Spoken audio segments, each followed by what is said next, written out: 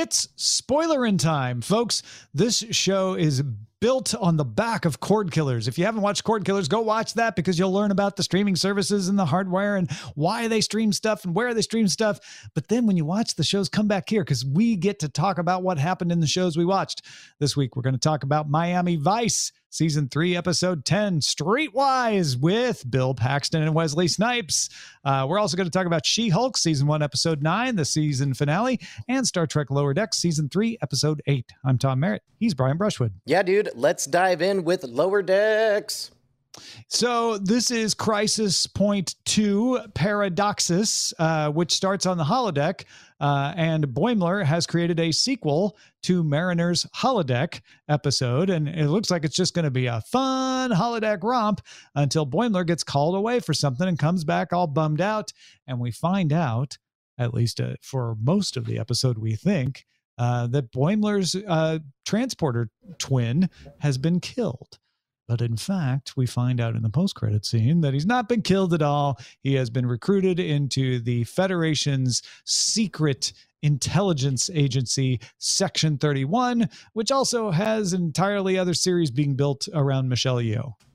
So there are parts of this episode I liked very deeply. I liked the fact that they did a nod to, this is the second time they've done movie tropes, so they make a specific kind of nod to Star Trek II Wrath of Khan's Genesis explanation sequence, including the film grain of the top secret stuff. And they even call out the graphics in there.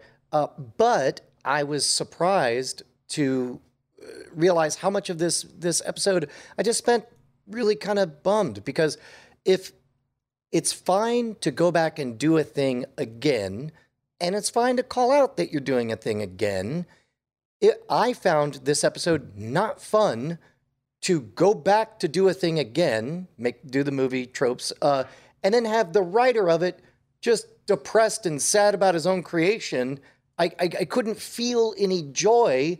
I just wanted to know what was bugging Boimler, and then what bugged him sounded like hack writing that I didn't believe. I didn't believe for a second that Boimler's twin. It was too good of a deal for them to just throw away. And sure enough, I was right. So I didn't experience a lot of tension. I did like that Tendi got the spotlight. I did.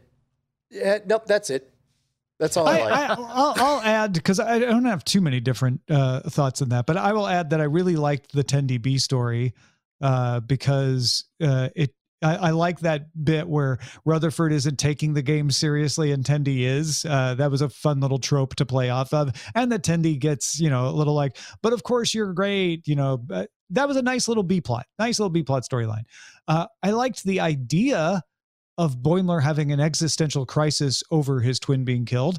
It didn't have to be that I was being fooled into thinking the twin was being killed. As long as Boimler believed it, that's all they needed to make it work. But I'm with you. Like, I don't know why, but I just didn't feel as bad about it as Boimler seemed to feel about it. Bryce, what about you? They definitely, we haven't gone back to the Boimler clone since he left the show. So there's not a lot of emotional value I feel like we're supposed to walk into this episode with for that character. Well, and the emotion roller coaster I went on was, oh my God, they're doing the movie thing again. They're going to build on it and make it even better. And instead, his existential crisis of his midlife crisis, the real casualty was not his twin. It was the movie. And I didn't get to have fun with the silly, outrageous movie thing. And maybe that's the problem, is the movie was too good for this premise. Or just this episode, like just do a whole episode where he gets a telegram saying your twin is dead, and then go fight aliens or something. Literally anything else when he finds out his twin is dead and he gets all depressed. But you're right. Like the Delta, I think the idea could be, well, they're having so much fun on this movie, and Boimler created this movie on purpose to have fun, that the fact that he doesn't want to do the action scenes is going to be kind of, like it's going to be kind of disconcerting, and Mariner staying with him through that is significant. Like, it shows that she really is worried about him and really cares. That all makes sense to me on paper, but I think the movie is more fun than they think. And so you're like, yeah, but I know what you're trying to do, but I really just want to see what Tendy's up to in the movie, because the movie was pretty awesome. And to be honest, Boimler, you're kind of bumming me out. Yeah.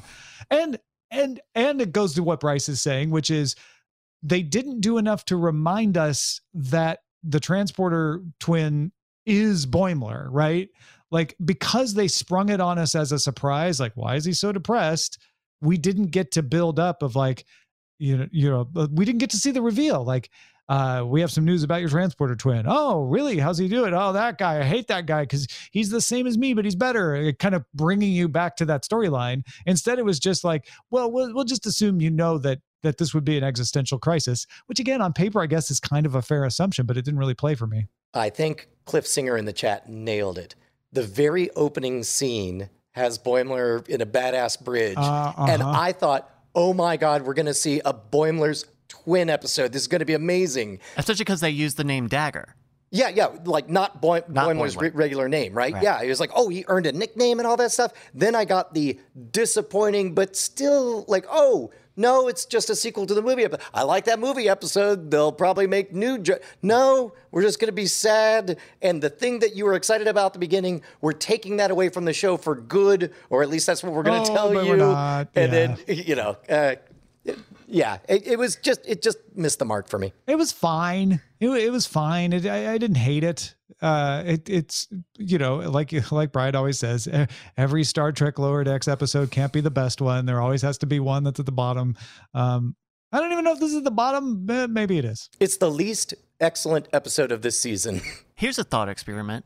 How much better would this episode and the story that it is telling be better if Star Trek never existed? Because I think the answer is it would be better.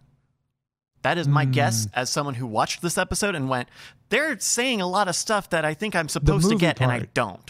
Yeah, the movie part, certainly. All the references. I mean, I'm coming at this as a Trek outsider, but is this fun? Are the references and the callbacks, are they still fun? We're at season 3 of this show, and we're still Kirk and Spock and oh my God, and Deep Space. Like, is this fun? Like, actually, I mean, it's fine if the answer is yes. Is it? I don't know. No, the answer is yes. It's long in the tooth. It is fun enough, but I think I can agree with you, Bryce, in that it's diminishing returns. Where every time they press the button works a little less well, and they have been pressing the button for 3 seasons straight. I think the button works great every time for me, but they have been pressing it a lot. And the magic of Lower Decks has been that the button presses aren't the reason you like the episode. They're just cherry on top if you want a cherry on your sundae. If you, like Bryce, have never eaten a cherry before, then you may not want that. But you could still enjoy the sundae.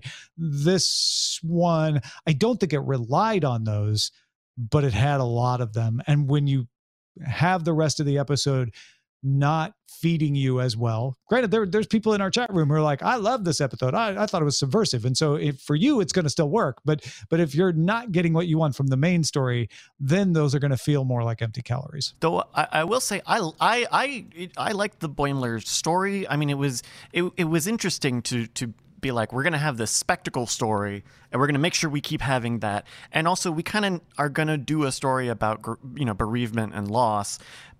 But my frustration is that story was isn't as well anchored. I think there's good stuff there. I think that's a good story, but I just think that making it Star Trek by having all of these references and allusions and stuff to other parts of the franchise, it just feels like a detraction for me. And I can't imagine, is it more valuable that we see Sulu versus random spaceman at that one point? Is. But if the rest of the story if you had been enjoying the rest of the story more, you wouldn't have cared. Sure. That's what I think. No, but I like the story. I like the story in spite of those things. I don't know. All right. Any other thoughts on Lower Decks 308? No. He said disappointedly. I wish I did have more thoughts. I wish it would. Yeah. No. That is Star Trek Lower Decks Season 3, Episode 8.